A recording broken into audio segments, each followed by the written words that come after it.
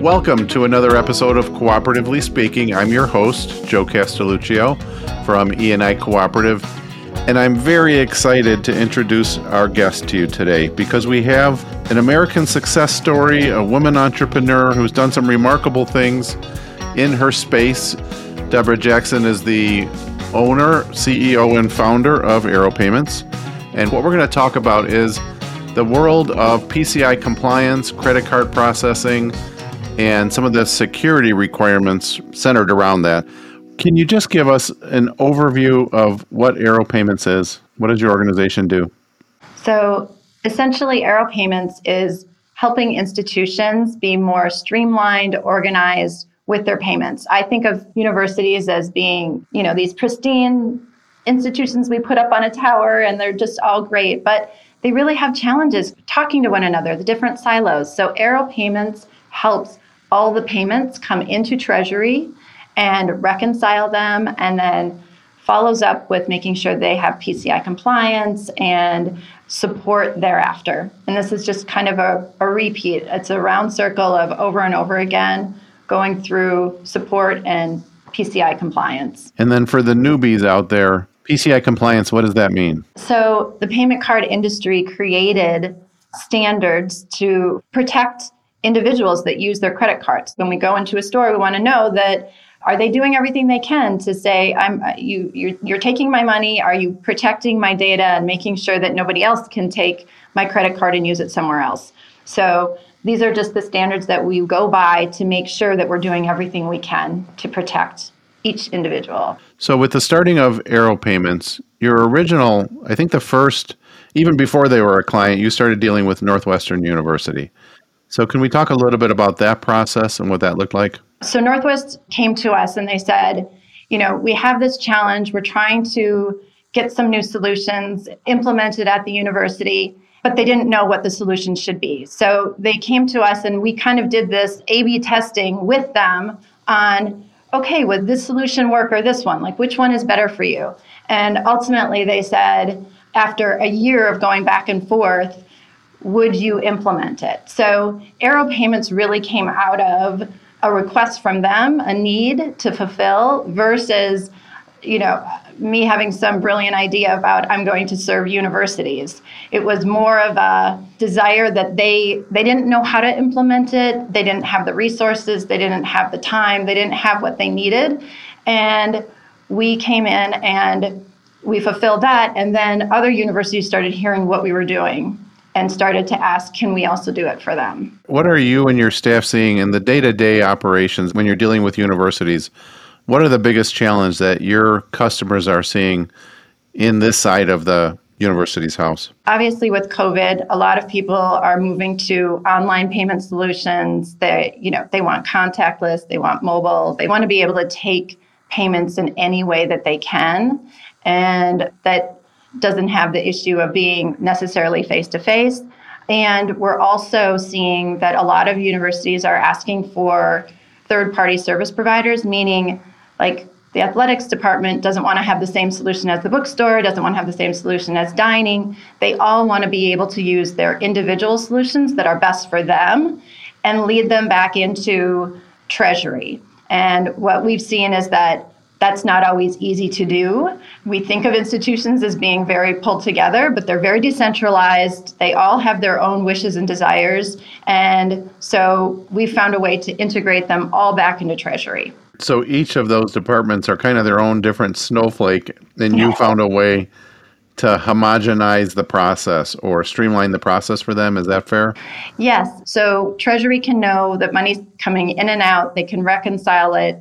And they can have a look at what's happening across the university instead of it being so siloed. So as schools struggle with payments, with PCI compliance, with the merchant support, what are you seeing in terms of, are schools going to electronic payments? Are they transitioning away from checks, obviously, or what does that look like? Right. So we're not seeing them completely going cashless yet.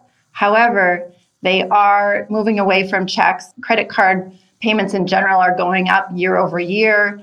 There's definitely a higher use of the credit cards. I don't see a future without cash, but They can take a check through ACH, so everything's just becoming more electronic. What are some of the risks with how schools process payments? The challenge is because the universities are so siloed, they don't necessarily even know what's happening in different departments. They don't know what solutions they may have set up. And so they could be out of compliance and they don't even know it yet. They could be performing non-compliant activities, taking payments over their computers, their work computers, which is not compliant. They should be taking them through a secure method. So these are some of the things that when we go in and work with the university that we can find out and rectify before there's a breach or before there's any issues. One of our kids attends a private university in Indiana, and when we went to the bookstore and purchased some items, I gave the gal my credit card, and she was typing the credit card numbers into the computer. So why is it important for a university or educational institution to stop typing those credit card numbers into a computer's or on a university's network? I'm sorry that happened, but so basically once you type in something over a keyboard, it goes into the university's network. It goes right into their system. Networks at universities are open. You can get on the internet, you can do different things. And if there's a bad actor that wants to get in there and actually interrupt that credit card transaction and skim that data, they can use that and recharge your credit card. Overall, we're trying to protect the users of the credit card and help the merchants be safe. So I know one of the terms that we run across every once in a while is point-to-point encryption. Can you help explain what point-to-point encryption is? So basically, from the moment the credit card is swiped, it's encrypted before as it transmits to the processor and back. So point-to-point encryption keeps it safe. And if somebody found it, they wouldn't be able to use that encrypted information. It would just be a jarbled mess. So point-to-point encryption has become the industry standard. And there's hundreds of different solutions that are offered out there that you can choose from that are point-to-point encrypted. So I'm curious, from the reconciliation side, how are schools making their reconciliation more efficient? They often have a financial reconciliation process by using an automated system that they can have the transactions flow automatically and then they reconcile. It goes right into their financial system, like SAP, PeopleSoft, all these different systems out there can be incorporated. And the more that we can streamline payments into that, it's just easier and easier for the reconciliation to happen automatically instead of it to be manual process over and over and over again. So I heard the term recently, carding attack. What is a carding attack? This is when, unfortunately, an individual, they create a bot or some kind of machine that will parallel and attempt to use a credit card. These credit cards are stolen and they want to know which ones are quote unquote good to use. So they will have thousands, tens of thousands of attacks can be happening in one evening. It's horrible when it happens because then the backlash is that each one of those transactions can become a chargeback, meaning the individual that they attempted to use, and if that charge goes through, it's very time consuming. Somebody has to call and say, my card was charged.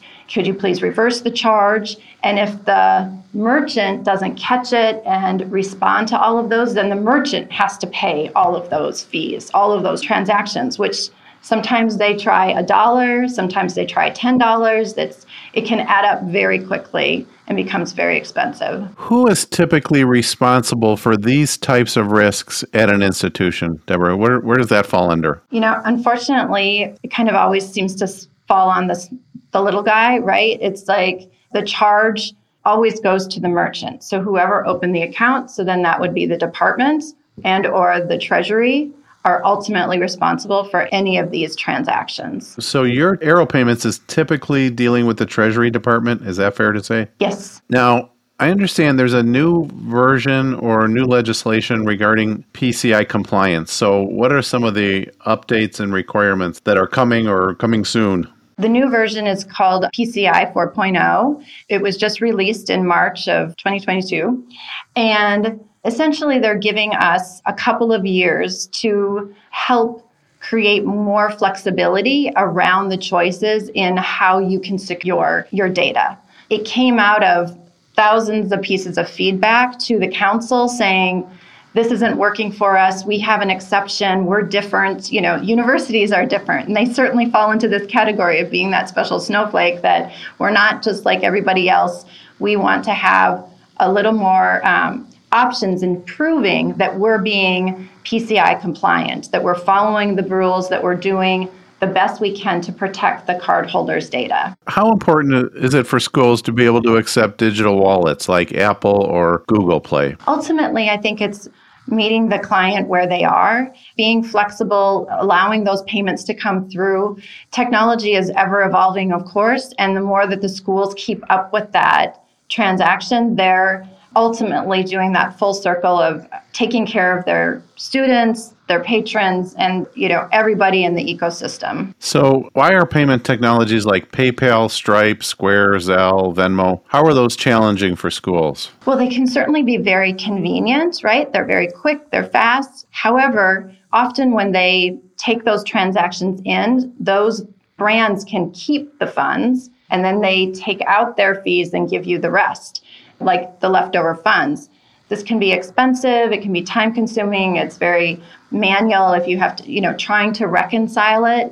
But they're finding more and more solutions to integrate it so we can be secure and still give the students the flexibility of a mobile solution, of, something that happens quickly, and then also helping the universities not necessarily hold the funds, if you will. So you go out for dinner and you see QR codes on the menu, and QR codes are everywhere. So how are QR codes used, and how are they helpful for schools and universities? You're right. We're seeing them everywhere, and they are very easy, but they're not without challenges. Customers can unknowingly send you to a malicious website, so we do want to be careful.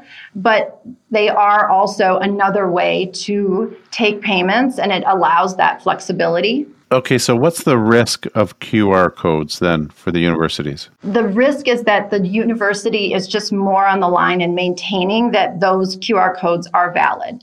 Just making sure that someone didn't come in and swap a code. Often they're sitting out in a restaurant.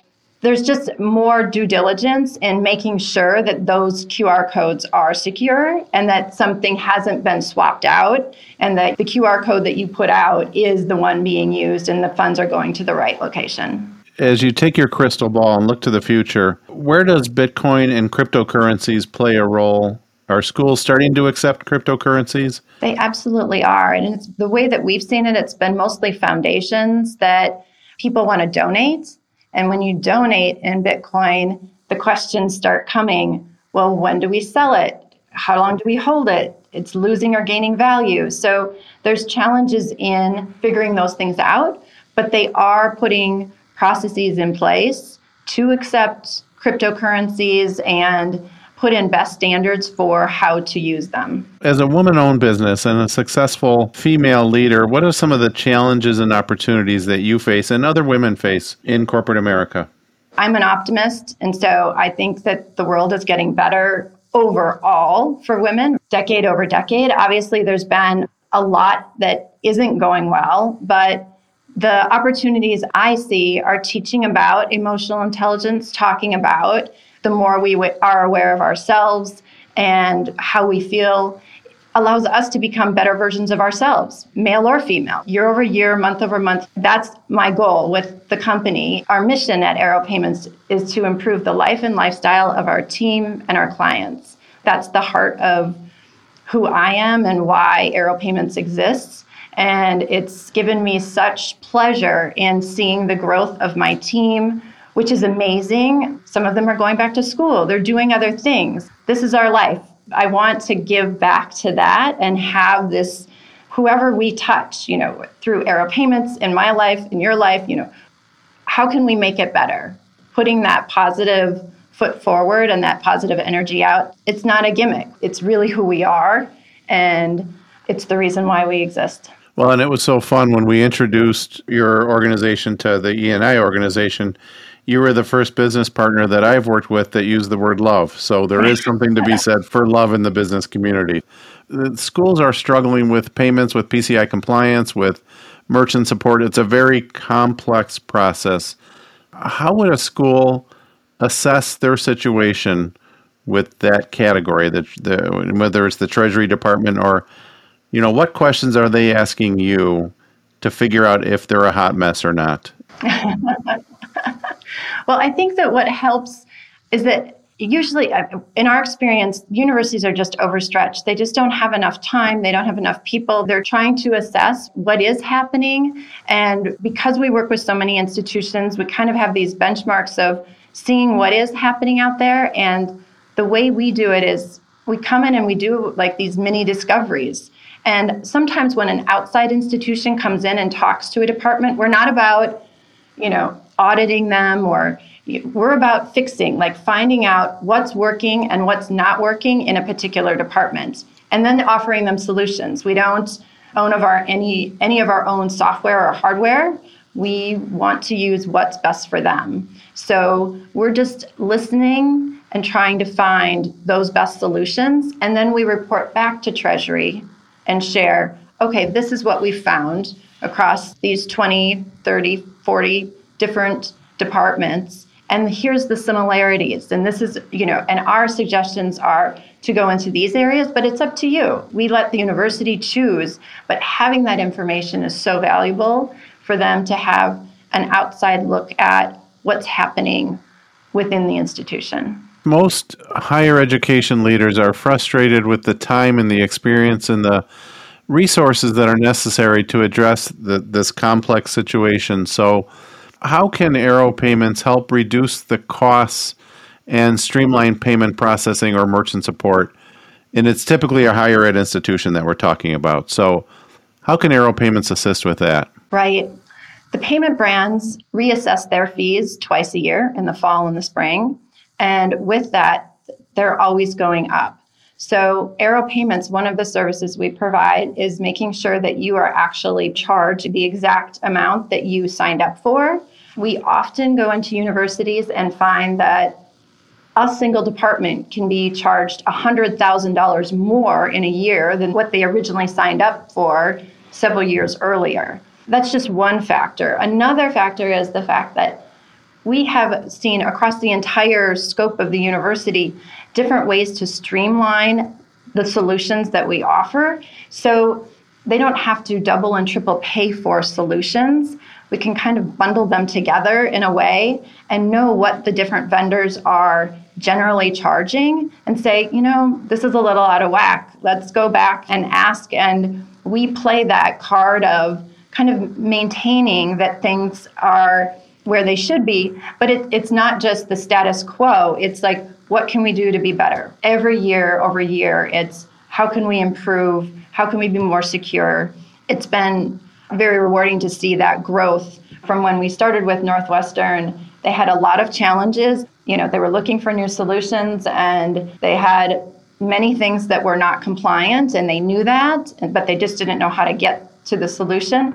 To now be at the point with them where they're at the cutting edge. We talked about 4.0. They're already implementing changes now. What can we do? And they're ready to go ahead. And now they're a great example of where a university can go over time. Every year you have to do compliance. So we don't just stay in one place. We keep on seeing how we can improve the process. So as we look at PCI 4.0, if I could jump back to that again, was it legislatively implemented in 2022? Is that fair to say?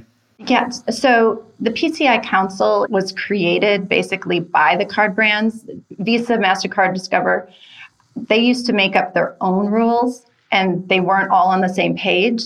And so the merchant said, hold up, I have to do this for Visa, this for MasterCard. It's too complicated. Can you guys at least agree on what the rules and standards should be? So they made the PCI Council that helped coordinate what the standards are going to be.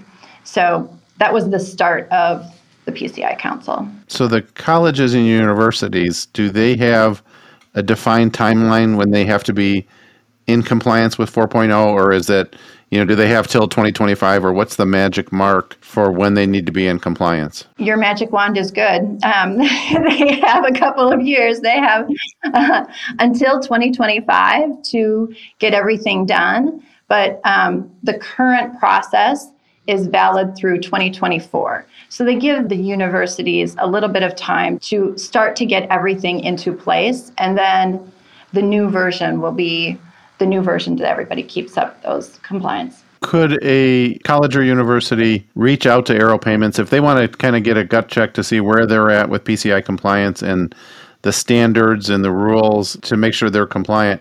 Can they just reach out to your folks and say, we need someone to take a look at our processes and make sure that we're following and preemptively trying to anticipate 4.0, what's going to happen? Can they reach out to your team to help kind of advise through that? Absolutely. There are 64 new requirements. And so my technical team, management team can help you through seeing where you might fall in and need to make those changes. We are not a QSA, a qualified security assessor. We help make all of those changes for you. So when a QSA comes in, it's a very easy and smooth process. So tell me again what a QSA is. What's the purpose of the QSA? A qualified security assessors at certain levels, there's 5 different levels of a merchant. They vary based on the volume of transactions that you have coming through your institution. And a level 1 or 2 must have a QSA come in and assess the university. They are literally doing a snapshot in time of looking at the university and seeing if you are PCI compliant. But they basically hand you a piece of paper or a book that says, here's where you're not compliant. They don't fix it. They don't do the work behind it. So our role is to come in and support the institutions before they even get to the PCI compliance when the QSA comes in.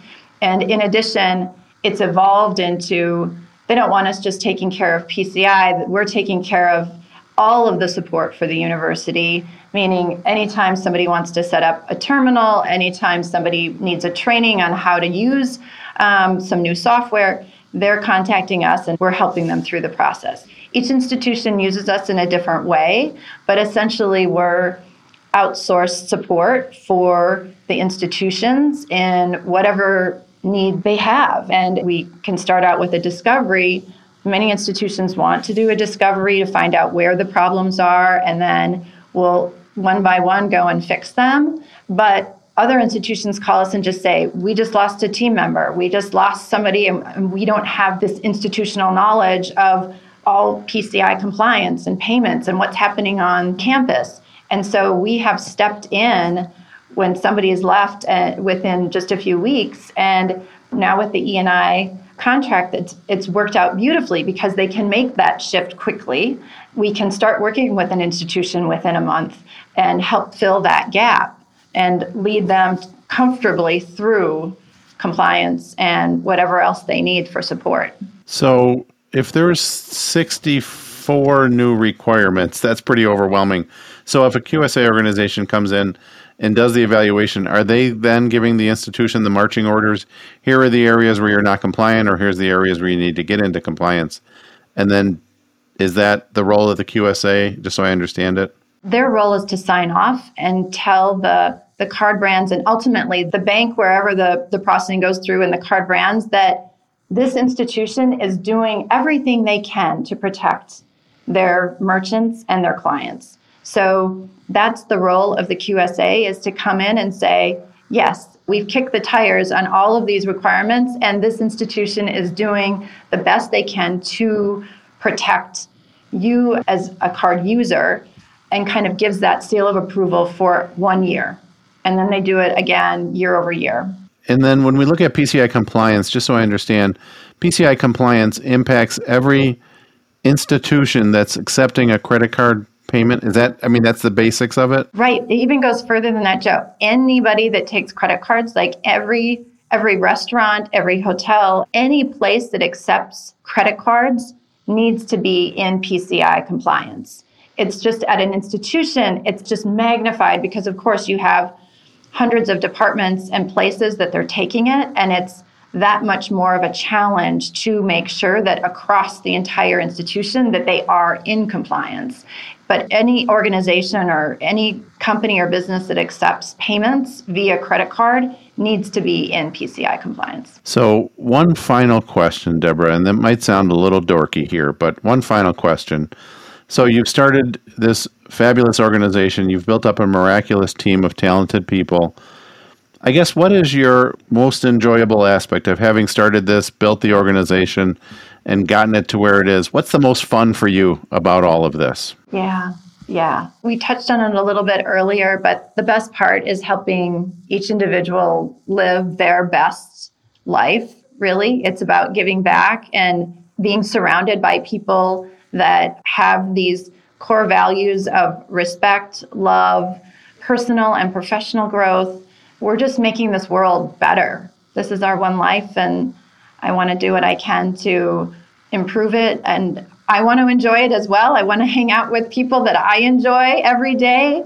You know, Joe, I mean, we have a choice every day. Where do we want to be? What do we want to do? How do we want to live? Every day I do. I help individuals. I do what I can to make it better. And so Arrow Payments allows me to do that. And that's my community that I can make better. And that extends to my team and how they help these institutions and how they give back. And we build these relationships because they're authentic. It's not a sales job. It's never about that. It's about how to help and live our best life. And I know that somebody else coined that, but you know, it is true. Yeah, no, that's great. That's great. Thank you for listening to this episode of Cooperatively Speaking, a podcast by E&I.